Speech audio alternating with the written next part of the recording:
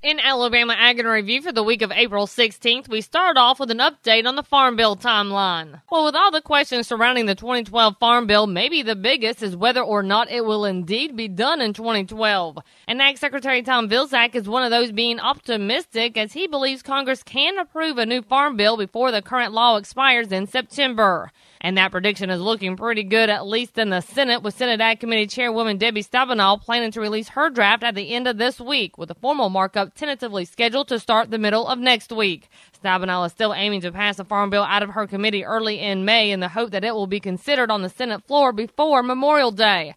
However, the process is still lagging behind in the House, as the House Ag Committee will hold its final Farm Bill field hearing this Friday, and then 6 subcommittee hearings are planned throughout April and May before moving on to a markup.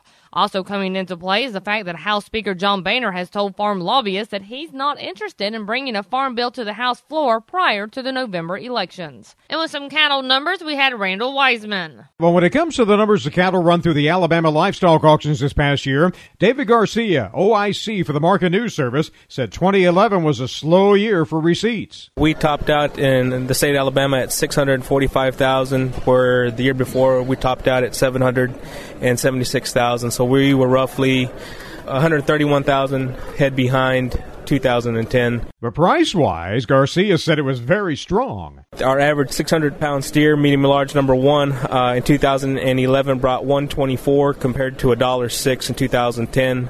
If you want to look into going into 2012, right now that same steer, same grade, is bringing $1.54.74, which means that going into 2012, we are already $30 above where we were this time last year in 2011. He said cattle numbers are short, demand is good, and prices are high. And Tyron Spearman gives us this peanut update. Peanut farmers are anticipating getting back into the field after the showers to complete their planting this season. John Beasley, the peanut specialist in Georgia, said that we are planting too many peanuts in June, and that is extending the harvest into October.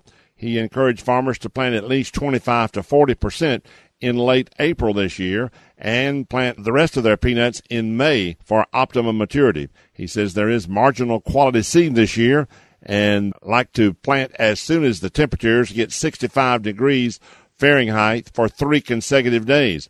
And we will wrap up for this week with Everett Greiner. You can visit a farm just about anywhere in this country, and you're likely to see a piece of equipment you've never seen before. You won't see it at a dealer's showroom nor on his display grounds. That's because it was built by the owner in his shop, right there on the farm. Some of the most useful tools we have were conceived, designed, and built by the owner in his shop. And believe me, there are thousands of them. What do? Well, whatever the builder wants them to do. Farmers' maintenance shops are essential just as much as the tractor itself. So, when a special tool is needed, one that nobody else has thought about, the shop owner simply works up the idea, develops a plan, and builds it. Like an ATV vehicle that is now a 4-seat harvesting vehicle that seats 4 people. See, the farm maintenance shop does a lot more than just repair work. And remember, you can find these stories along with all the week's Southeast AgNet reports on our website at southeastagnet.com. I'm Julie McPeak with Southeast AgNet's podcast.